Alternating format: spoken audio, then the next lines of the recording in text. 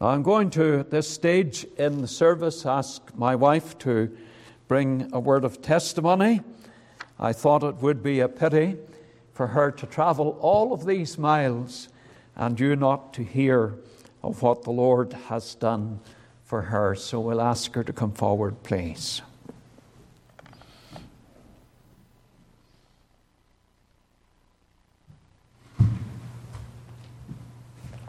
Well, before the meeting, Jean was playing that hymn, Great is Thy Faithfulness, O God, my Father. And I can truly say that the Lord has been faithful to me.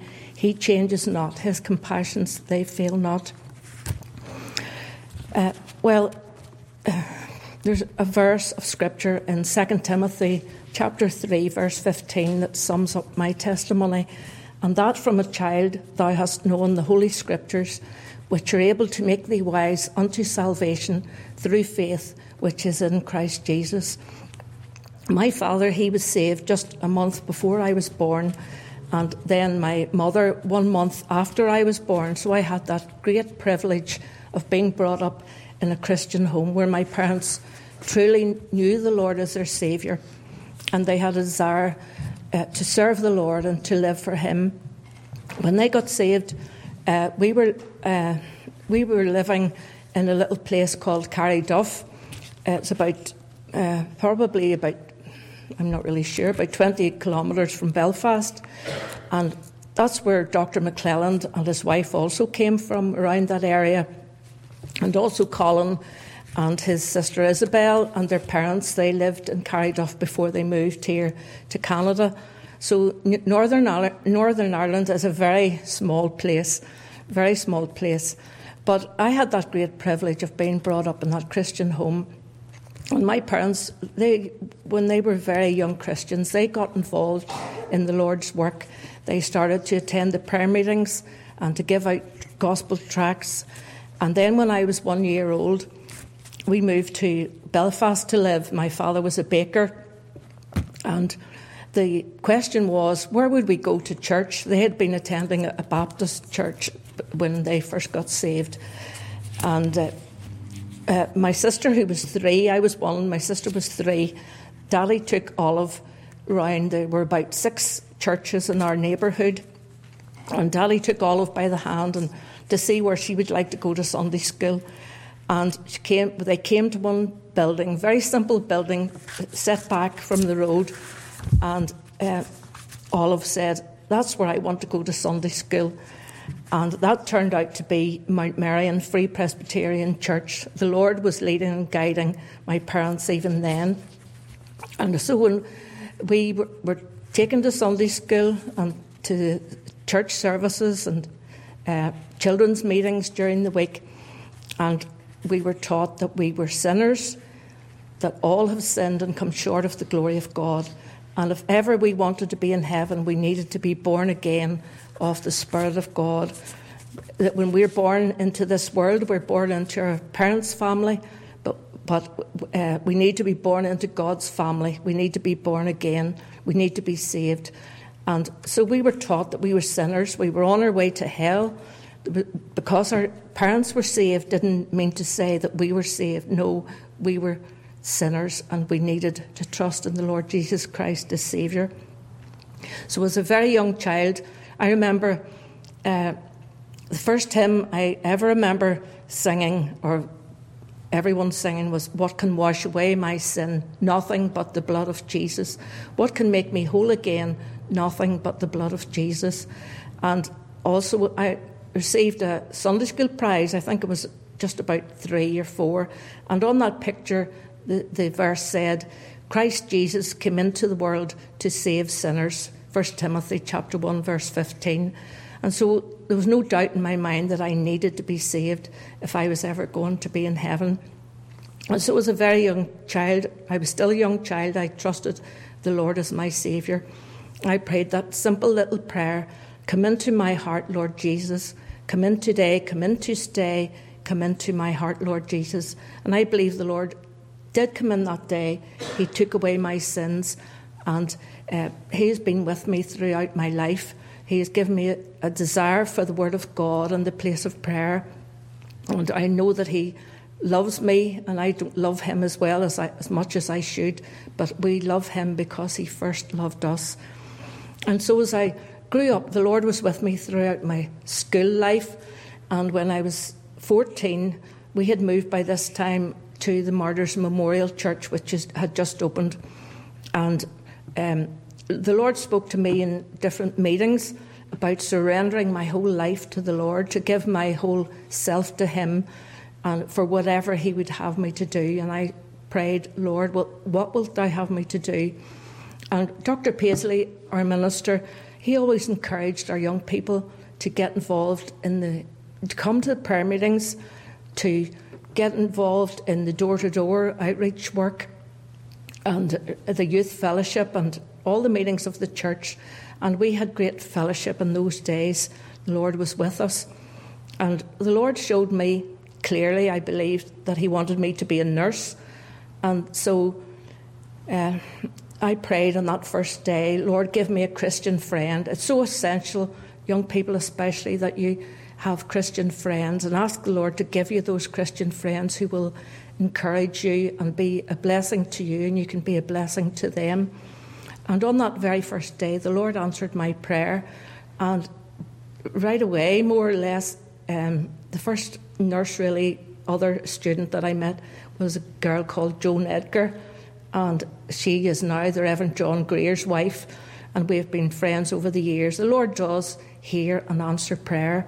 He's a great God.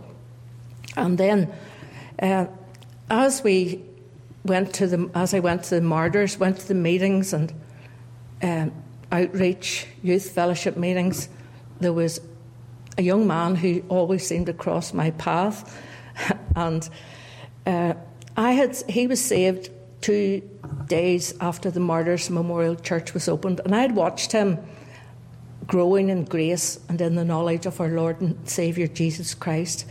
I could hear he prayed in the prayer meetings. I remember thinking, that's the sort of young man I would like to marry one day. And so eventually he asked me out, and in due time we got married, and the Lord has blessed us with 3 children, a boy and 2 girls, and we now have a little grandson who's 9 months old, and our family all know the Lord as Saviour, and they're seeking to walk with him.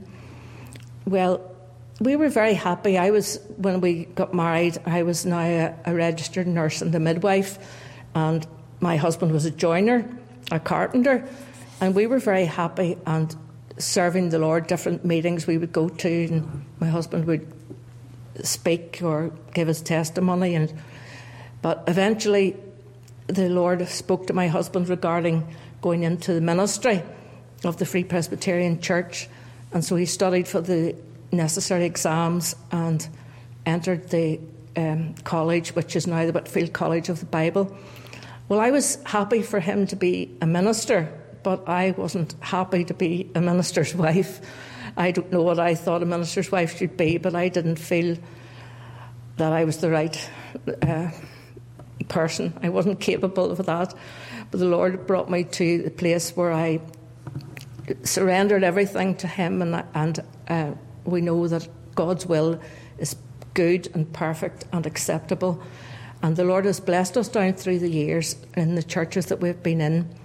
And I also didn't say that when I was 3, my brother was born, and he's the Reverend Stephen Hamilton up in Pennsylvania. And we also have another younger sister as well. But whenever you're going through life, it's not just all a bed of roses. There's a hymn, I don't know if you know it or not, it's not an easy road, we are travelling to heaven, and many are the thorns by the way, but Jesus walks beside us and brightens the journey and lightens every heavy load. It's not an easy road, but we have one who said, I will never leave thee nor forsake thee. And that verse, I used to tell the children in Sunday school, you can say it backwards. It's about the only verse I know you can't say backwards. Thee forsake, nor thee leave, never will I. And to me that means the same thing. I will never leave thee nor forsake thee.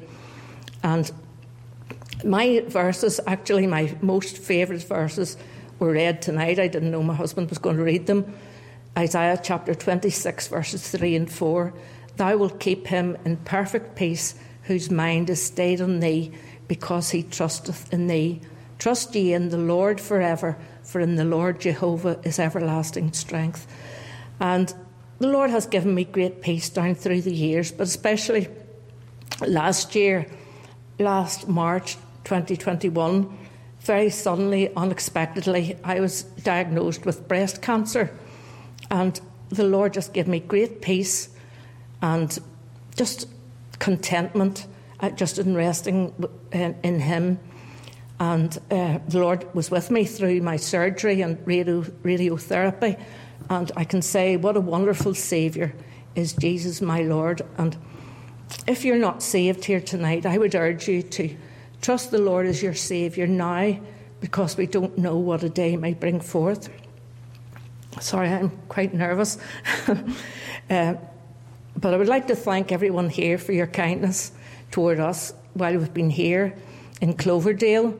The fellowship has been wonderful, and I think it's terrific. No matter where you are in the world, when you meet with other believers, no matter where they're from, when you've just have that bond, and we're brothers and sisters in Christ, and we're just one, and it's just wonderful to have the Lord as our Saviour. Thank you for listening.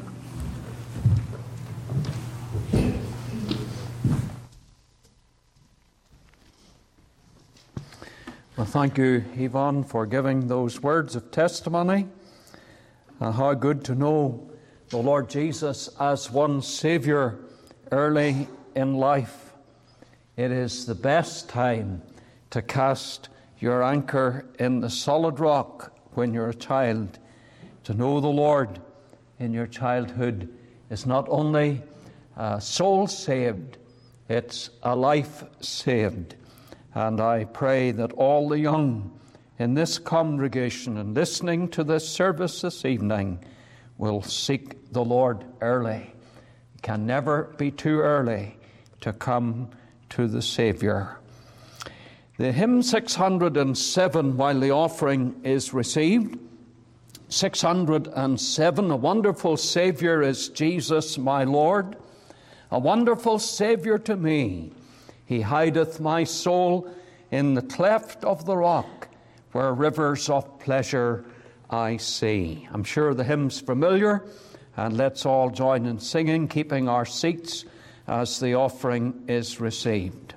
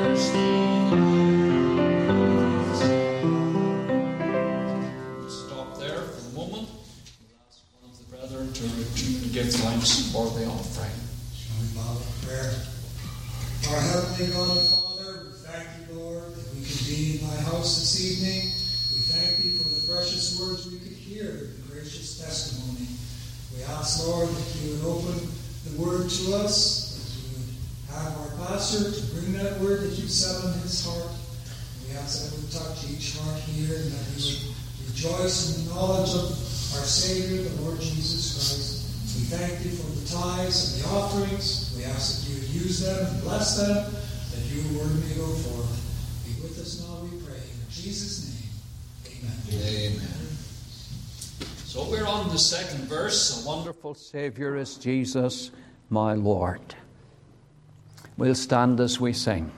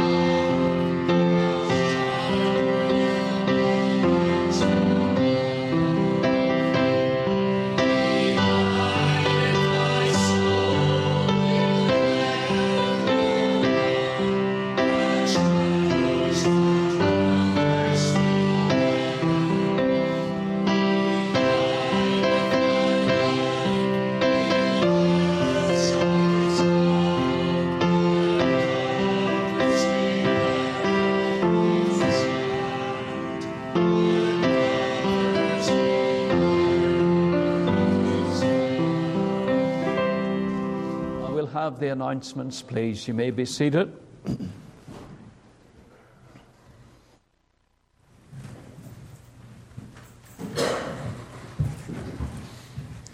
Good evening, everyone. It's good to see you here. Remember our refreshments after the service. We're thankful that we can gather together, and we'll meet downstairs for a good time of fellowship. Remember our prayer time in the middle of the week. Remember the ladies' meeting on Tuesday, and the services next Sunday will be at the same times. We know the times.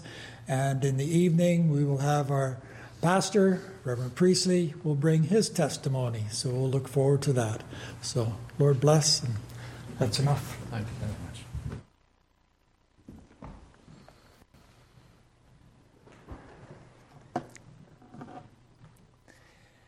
Let us turn to the Word of God in Philippians chapter 4. Philippians chapter 4, please.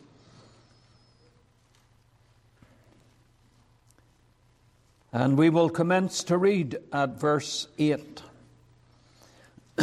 Philippians chapter 4 and the verse 8.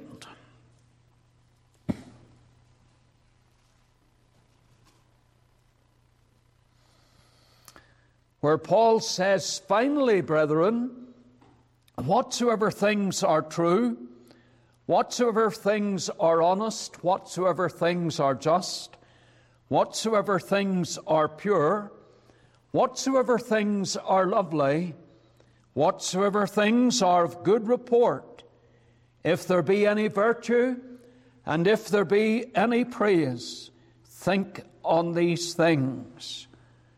Those things which ye have both learned and received and heard and seen in me do, and the God of peace shall be with you. But I rejoiced in the Lord greatly, that now at the last your care of me hath flourished again, wherein ye were also careful, but ye lacked opportunity. Not that I speak in respect of want, for I have learned, in whatsoever state I am, therewith to be content. I know both how to be abased, and I know how to abound. Everywhere and in all things I am instructed, both to be full and to be hungry, both to abound and to suffer need. I can do all things through Christ, which strengtheneth me." Ending here at the verse 13, may the Lord be pleased to bless the reading of His Word to us, every one. Let us for a moment seek the Lord again as we come to His own Word. Our loving Father, we pray now as we come to Thy Word, that the words of our lips and the meditation of our hearts will be acceptable in Thy sight, O Lord, our strength and our Redeemer. Speak to each of our hearts as we linger on in Thy presence. We pray that the Holy Spirit will come upon us, and we will know divine enabling to bring forth the word of the living God. Lord, meet spiritual needs through Thy word as it is preached just now. We ask it in the Saviour's worthy name. Amen. In the verse 11, Paul says, "I have learned, in whatsoever state I am, therewith to be content." Society tonight is ill at ease. Unrest, unhappiness, a continual quest for something more eats away at the human heart. The I want more syndrome is so prevalent. It's expressed in the words of the poem, "I was a child, but it was adulthood I wanted. the freedom and the respect. I was 20, but it was 30 I wanted, to be mature and sophisticated. I was middle-aged, but it was 20 I wanted, the youth and the free spirit. I was retired, but it was middle age I wanted, the presence of mind without limitations. Then my life was over, but I never got what I wanted. Contentment is so elusive. So many search for it, but draw a blank. One of the Puritans, Jeremiah Burroughs, he preached a sermon on what he called the rare jewel of Christian contentment. Contentment eludes so many, but it was enjoyed by the Apostle Paul. In and through all the trials, the tribulations of his service for Christ, in the school of Christian discipleship, he learned to be content. Life is a learning curve.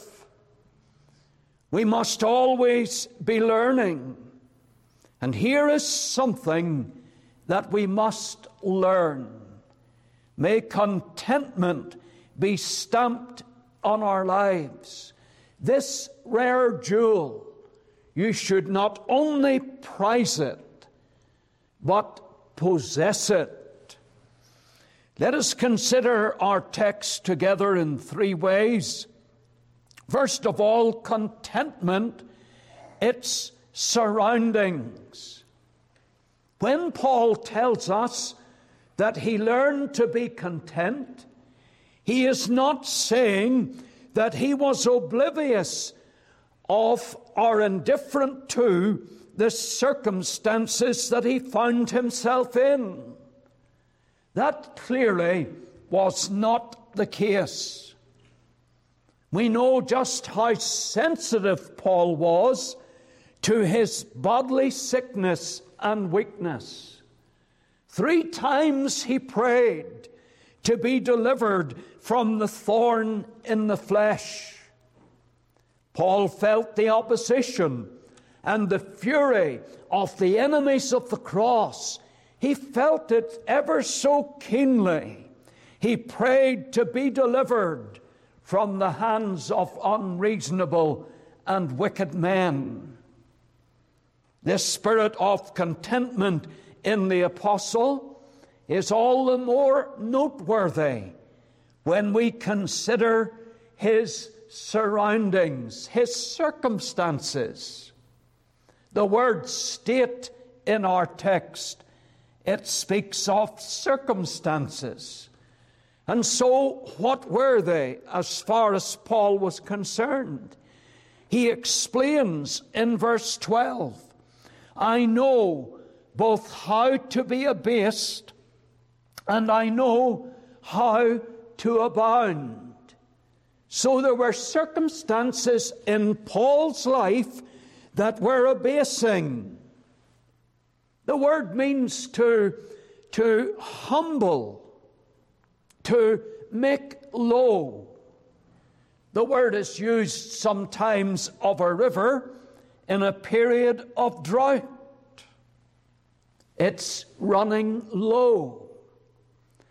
And at this point, Paul is writing to the church in Philippi, not from plush surroundings. He is writing from his own hired house, and he is in chains of imprisonment. He does not have a servant waiting on him. He has a soldier watching his every move.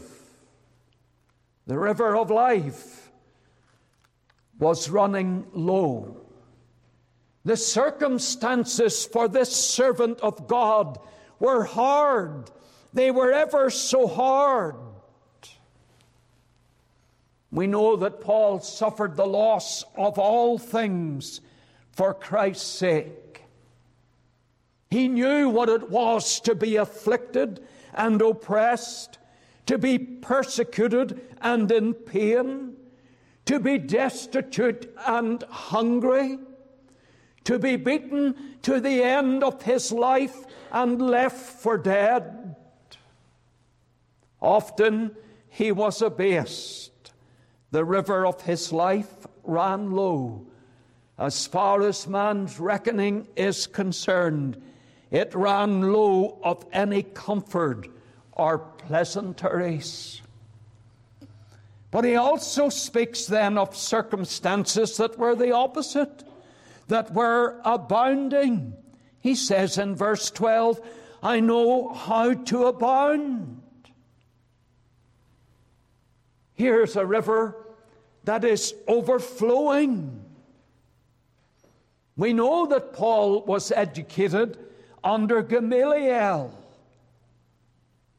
That would have been a costly school to attend.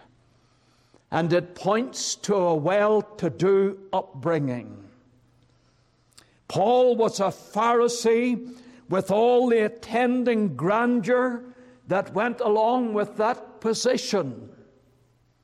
And in this sense, he knew how to abound. The place of plenty is more precarious than the place of poverty. Remember how it was with the church at Laodicea. There in Revelation 3 and verse 17, it's written of these believers that they were rich. They reckoned themselves rich and increased with goods, and how they saw themselves as being in need of nothing. They were abounding. They were in the midst of plenty. And what happened? They forgot the Lord. As far as the Lord was concerned, they were neither cold nor hot. They were thoroughly indifferent. A piece of paper was sent up to George Whitfield's pulpit, and it had the message: a young man who has lately inherited a fortune. He requests the prayers of the congregation. And how appropriate that such a request should be made. For so many, when they abound, when they are full, they forget God. We have the example of Jeshurun in Deuteronomy chapter 32 and verse 15.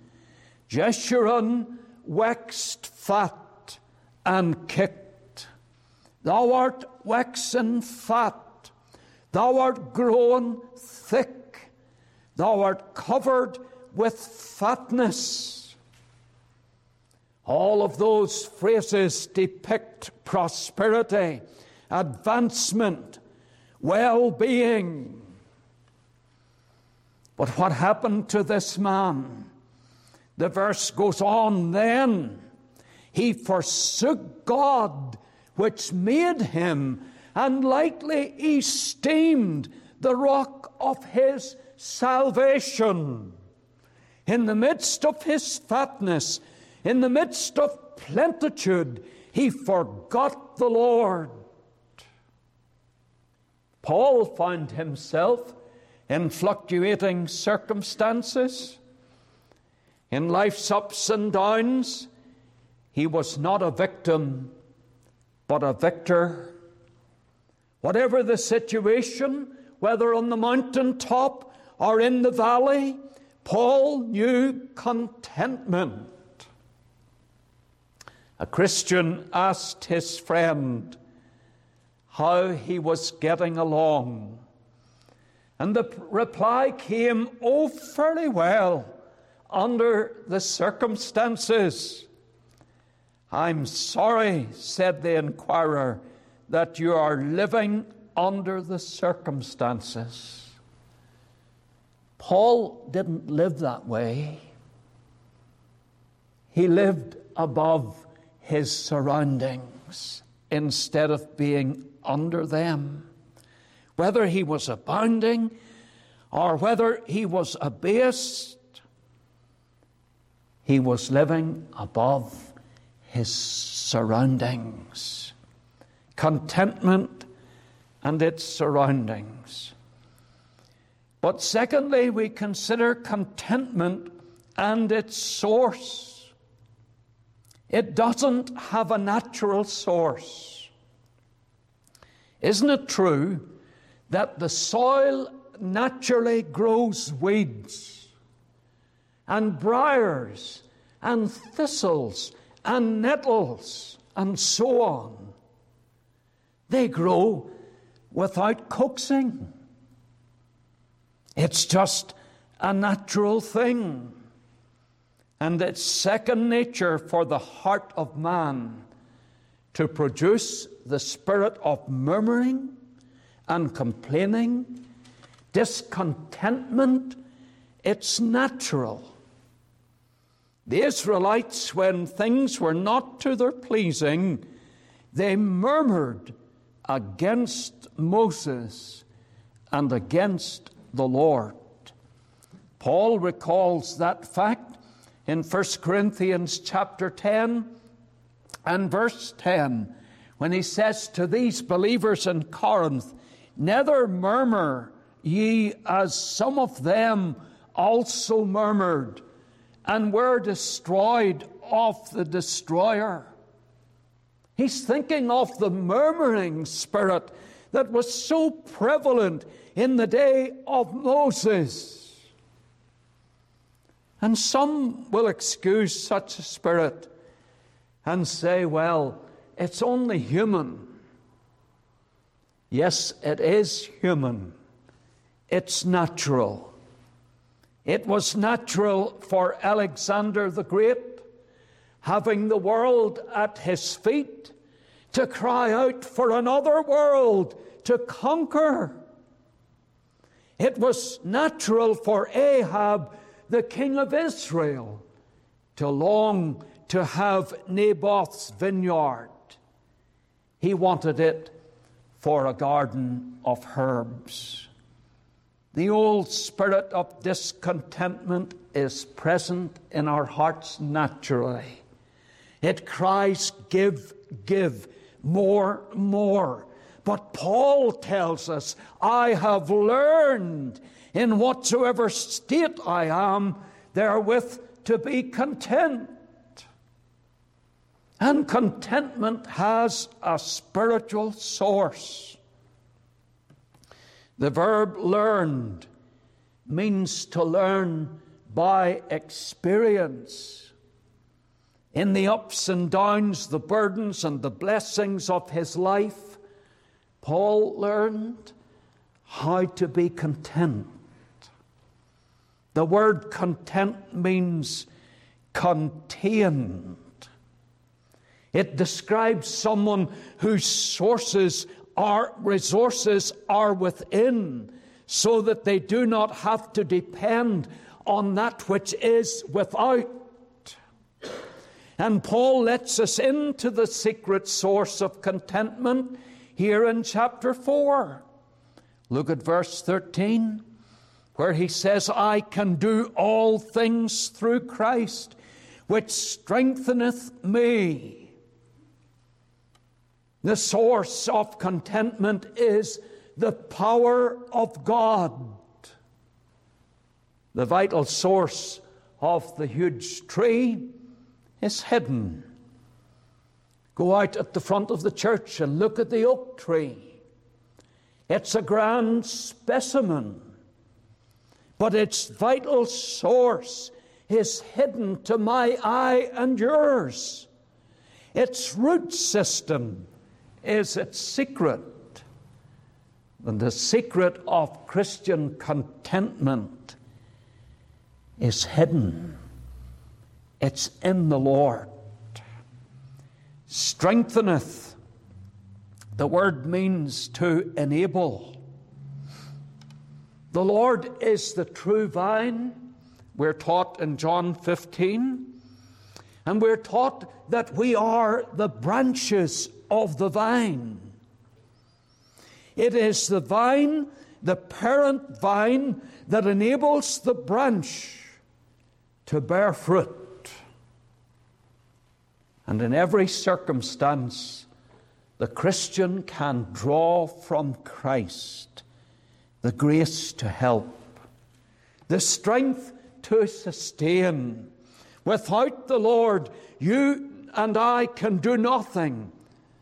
But through Christ, Paul said, I can do all things. Its source is in the power of God, and contentment, its source is in the providence of God. This was a time of need for Paul. As we have said, he was a prisoner in his own hired home, in chains. And the church at Philippi responded in a loving, a generous, caring way. They provided for him. We see that in verse 10. I rejoiced in the Lord greatly, that now at the last your care of me hath flourished again, wherein ye were also careful, but ye lacked opportunity. Despite their opportunities, their meager resources, they furnished Paul with their care. They provided for him. And in and through all of this, Paul sees a higher hand. For he opens verse 10 with the phrase, I rejoiced in the Lord greatly. He can see behind all of this care the hand of God's providence. The Lord moved the hearts of these believers in Philippi to respond to the need of the apostle. And so the hand of providence is here at work. Joseph's life is a wonderful illustration of God's providential ways. Those brothers of Joseph, they sold him off as a slave to Egypt. But that wicked, cruel deed was overruled. Joseph interpreted Pharaoh's dreams. He saw that the 7 years of famine would be followed, that they would follow the 7 years of plenty. And Joseph wisely filled in the years of plenty, he filled the storehouses with grain. And when eventually reunited with his brothers, he reasoned with them in the beautiful words of Genesis 45, verses 4, 5, and 8. Genesis 45, Joseph said unto his brethren, his brothers, Come near to me, I pray you. And they came near, and he said, I am Joseph your brother, whom ye sold into Egypt. Now therefore be not grieved nor angry with yourselves, that ye sold me hither. For God did send me before you to preserve life. He acknowledges the providential hand. Verse 8, So now it was not you that sent me hither, but God, and he hath made me a father to Pharaoh, and Lord of all his house, and a ruler throughout all the land of Egypt. Joseph can trace the hand of providence, a higher hand than that of his brothers. Life is not a series of accidents. It's a series of appointments. The Lord doth go before his sheep, John 10 and verse 4, and he leads the way.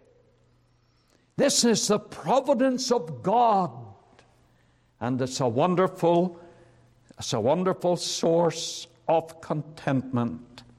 Jeremiah Burroughs defines it as that inward, quiet, gracious frame of spirit, which freely submits to and delights in God's wise and fatherly disposal in every condition.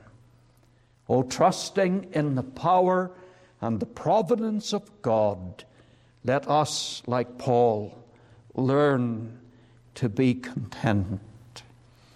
And then lastly, contentment and its satisfaction. The Oxford Dictionary defines contentment as a satisfied state. And when you look at people's feverish activity in accumulating much of the world's goods, you would think that true satisfaction hinged on those things. That's not what the Lord tells us in Luke chapter 12 and verse 15. Luke chapter 12, verse 15, take heed and beware of covetousness, for a man's life consisteth not in the abundance of the things which he possesses.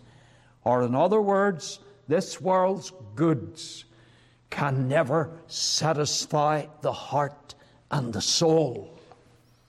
We know that Solomon put all that the world had to offer to the test. We could say that 1,000 streams emptied themselves into his cup of prosperity. No earthly joy was kept from Solomon. But here is his conclusion. Vanity of vanities.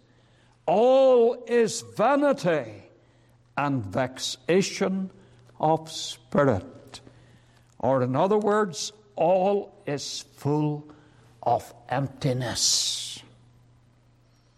Proverbs 14 and verse 14, the second part of the verse says, a good man shall be satisfied from himself, or from within.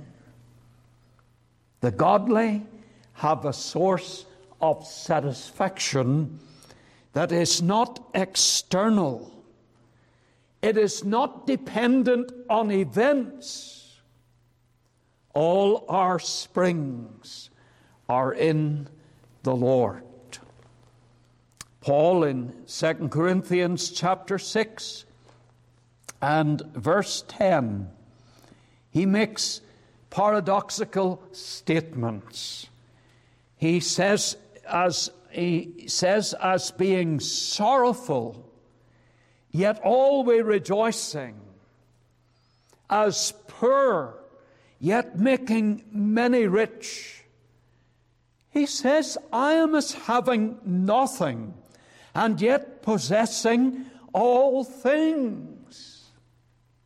How can one say with one breath, as having nothing, and with the next breath saying, I possess all things?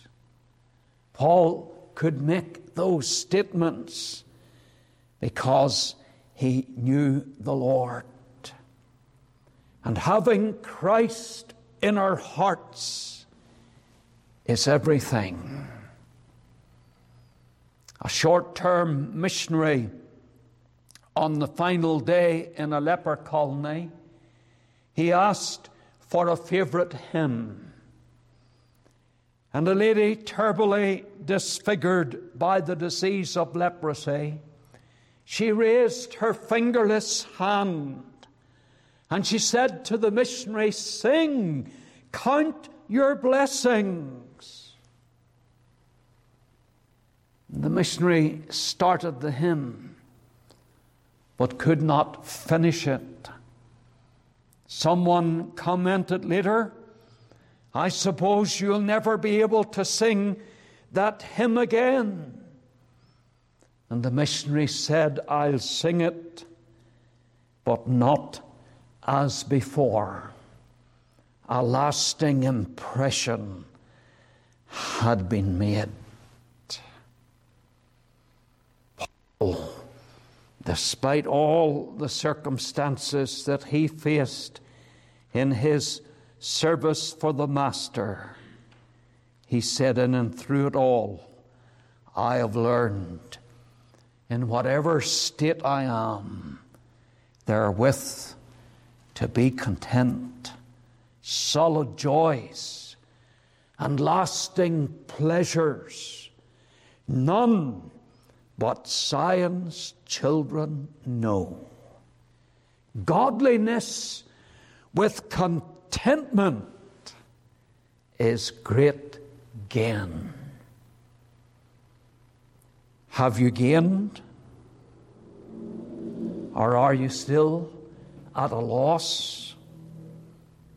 You have not discovered the secret source of real life.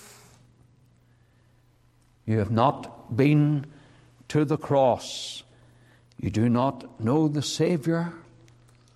Isaiah chapter 57 and its closing verses tells us that the wicked, the ungodly, are like the troubled sea when it cannot rest, whose waters cast up mire and dirt. There is no peace, saith my God, to the wicked. Oh, it is the Lord that shows us the path of life, as Psalm 16 and verse 11 explains. In thy presence is fullness of joy.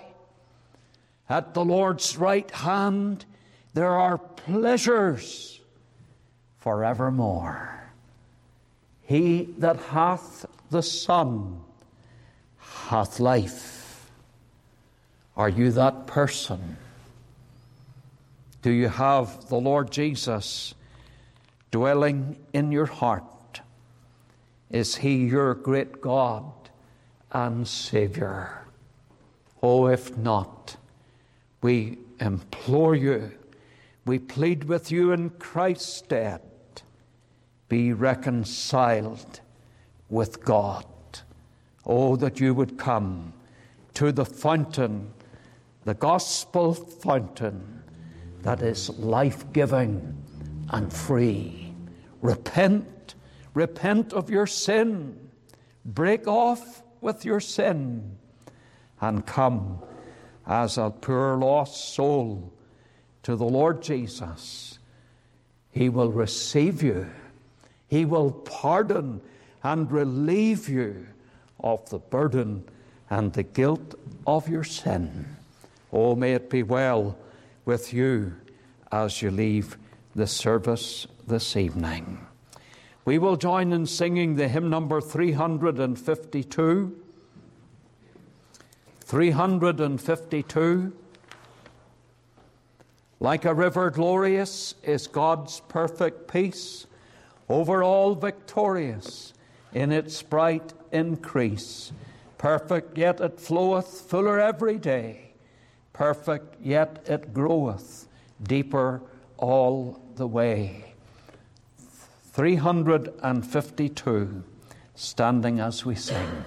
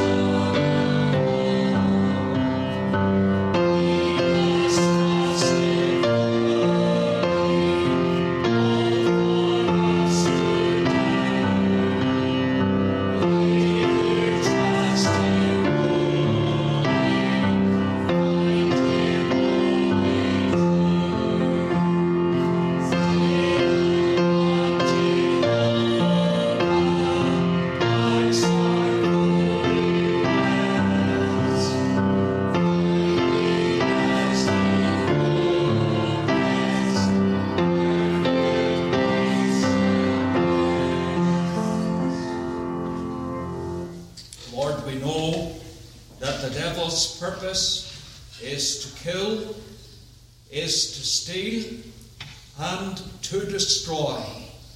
But how we praise Thee that Thou hast come into the world to give life, and that more abundantly. And Lord, we praise Thee that by Thy matchless grace, so many of us, our lives are bound up in the bundle of life with the Lord our God. We can say the King of love, my shepherd is, whose goodness faileth never. I nothing lack if I am his, and he is mine forever. And we pray that Thou wilt keep us in Thy school.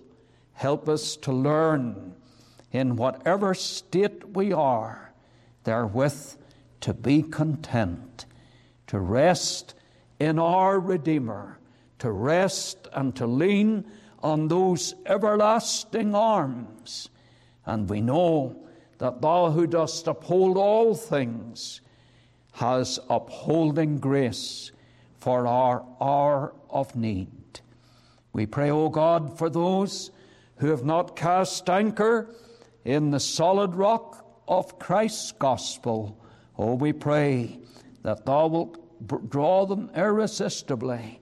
May they come just as they are, waiting not to rid their soul of one dark blot. To Thee, O Lamb of God, whose blood can cleanse each spot, we pray they will come. Accept our thanks for Thy presence with us and for the good things prepared for bodily use. Help us to eat and drink to Thy glory. We ask it in the Saviour's name. Amen.